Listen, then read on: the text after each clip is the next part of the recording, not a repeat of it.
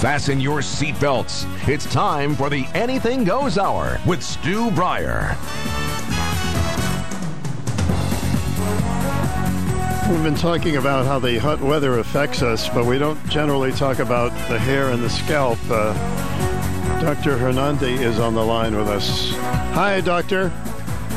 Hey, Stu. Thank you for having me on. It is my pleasure. This is we've done a lot of topics, but I've never really gotten into the topic of how the hot weather affects our scalp and our hair, and you are a dermatologist, so maybe you can give us some tips and things that we can do to stop some of the disadvantages of the hot weather. So what are some of the problems that we do have when it's hot like these days? That's a great question. I'm actually first of all, just to clarify, I'm not a dermatologist. I am a physician, but I am the GHLF Medical Affairs Director. GHLF is basically it stands for Global Healthy Living Foundation. We're a nonprofit based in New York, but all of our content is widely available online. You can visit us at ghlf.org. Okay. But to answer your question about heat and how it affects us, especially during the summer, it has several effects on our scalp, and it actually can exacerbate conditions, skin conditions like psoriasis or eczema. So, for one, sweat can disrupt the natural moisture balance of the scalp and hair that leads to dryness, itching, possible flaking. So just think about someone with a skin condition like psoriasis or eczema. This just is exacerbated to the point where it's just an additional type of discomfort from the production of sweat, as it can irritate the skin.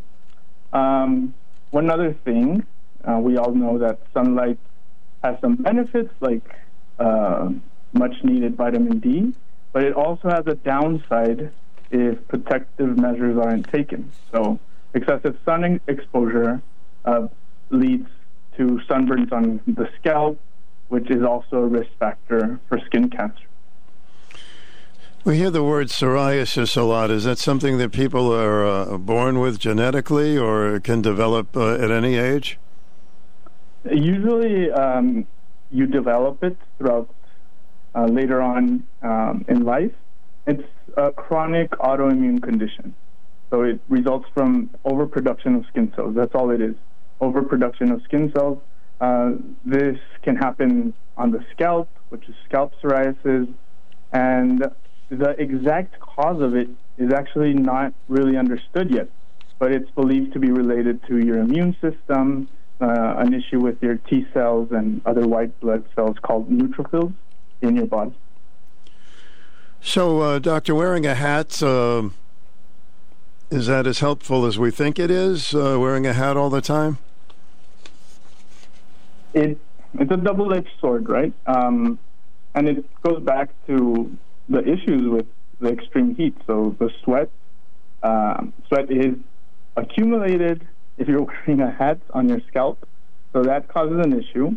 And if you don't wear a hat, you potentially can also have issues due to not having protective measures on your head. So it's a balancing act, unfortunately, especially in extreme heat like the one we're facing right now.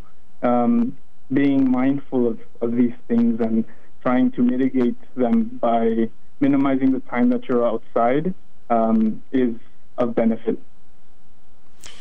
You said many millions of people are diagnosed with eczema. Is that primarily something from the heat and the sun?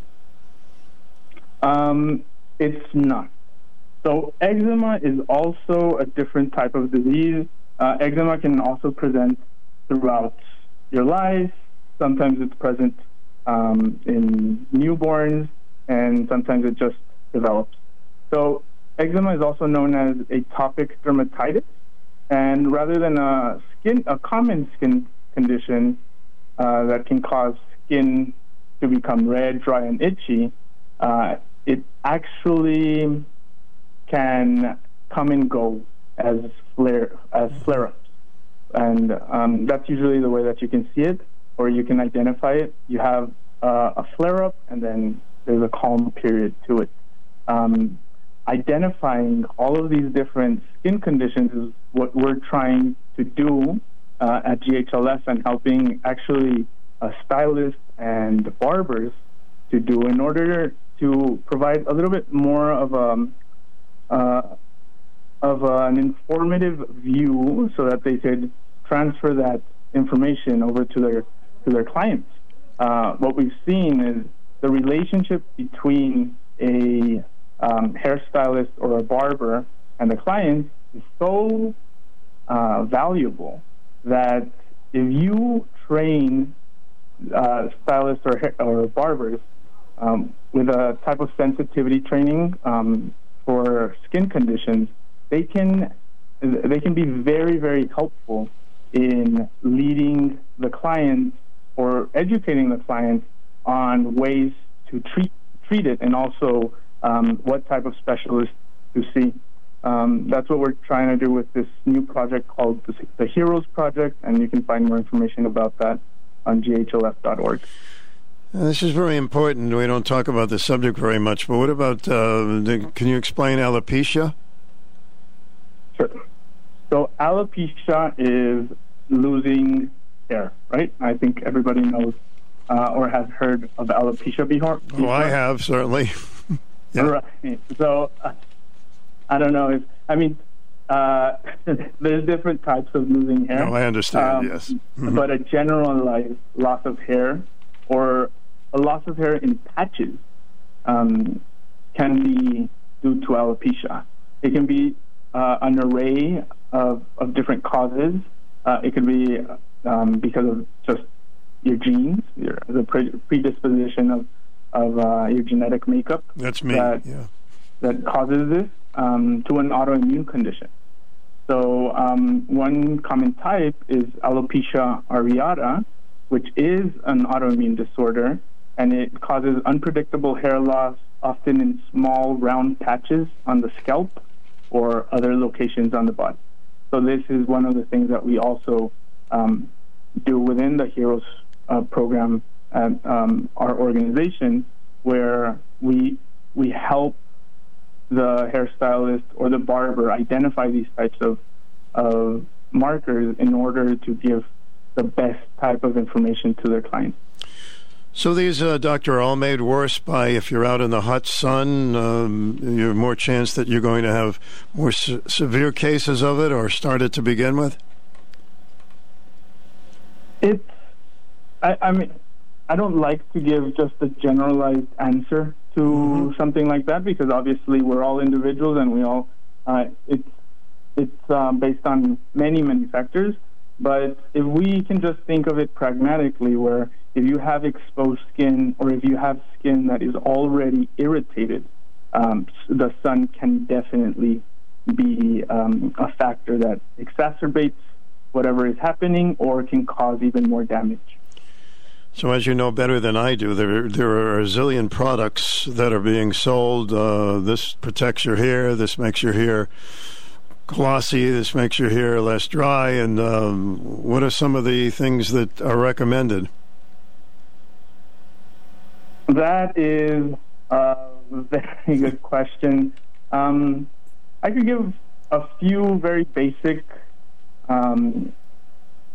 examples of the things that you can do, but obviously it's disease specific, or it's just case specific, right? So just generalized examples of scalp health. It's obviously very important to clean your scalp regularly with a gentle moisturizing shampoo, excessive oil, and residue from different products that you put on your scalp or on your hair can potentially lead to irritation or more severe conditions of dermatitis. Secondly, avoiding harsh chemicals or irritants that might agitate your skin. So look for the shampoos and conditioners that are free of sulfates and alcohols, which can dry the scalp. Hydration is very, very important, especially for scalp health. So drinking plenty of water can assist your body in regulating healthy skin and scalp. And it's also important to keep your scalp hydrated locally by using light, non-comedogenic oils or leave-in conditioners. So comedogenic is basically pore blockers.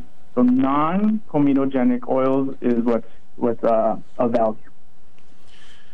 I would assume that a lot of the hairdressers should know this, but you have availability so you can learn more about it. Definitely. If you visit ghlf.org, the exact site is ghlf.org/heroes, HEROES, but you can just go to ghlf.org for simplicity's sake, and you'll find the program right in the main page. Just a quick note on our program. It's not only for, it is geared for hairstylists and barbers, but we also have a section for clients. So anybody that's interested in learning more about this, please visit our website, and we'd love to connect with you and talk more about it. So let me ask you another thing, and that is, do some people wash their hair too much? Yes, definitely. And that can be washing your hair too much can dry your scalp, and that also can lead to the same type of skin irritation that we've been speaking about. It's interesting. I don't think a lot of people realize that. Now, usually there's the regular shampoo, and then there's the conditioner. Is it necessary to have both? See, we're getting into the weeds here. I think we have to bring in a hairstylist. Okay, all right. But it just generally, it is important to have both. Conditioners can be helpful, but there are different factors that you have to take into consideration based on your skin type and your hair and your hair texture. So there are many things that you have to take into consideration. So basically what you have your organization giving free advice out, is that how it works? Definitely. It's all free. We never ask funding or money from patients or any user that visits our site. We're a nonprofit that is solely focused on education, advocating for patients, especially chronic illness patients, and analyzing policy, actually, to figure out what is the best way to get these policymakers to fight for chronic illnesses and accessibility. Well, that's great. And we also do research. So, psoriasis, if you have it, I mean, will it go away sometimes and then come back, or is there something that's usually treatable to get rid of it quickly? It is treatable, but it is a chronic illness. So it is something that will be with you for the rest of your life, but it is definitely treatable. Well, that's good to know. So, once again, how can people get more information on this? Just go to ghlf.org and click on the Heroes Project. There's a sign-up list there. There's more information. We have articles there. And if you have any questions, just reach out to us. There's a link there to reach out to us, and we'd love to talk more about it. Okay, just one more question, and this may be going off the side too much, but rosacea, is that any connection to the sun and rosacea? So, rosacea. Rosacea, okay. Yeah, is another chronic skin condition, and that usually affects the face, right? Yeah. So it's characterized by this redness, swelling. Also can produce these small little pus-filled bumps. It's not caused by the sun. It's also a chronic skin condition, so it's something that will stay with you for the rest of your life. But it is treatable, and the sun can exacerbate the issues with rosacea. So it's very important to visit a dermatologist in order to get the proper treatment for this.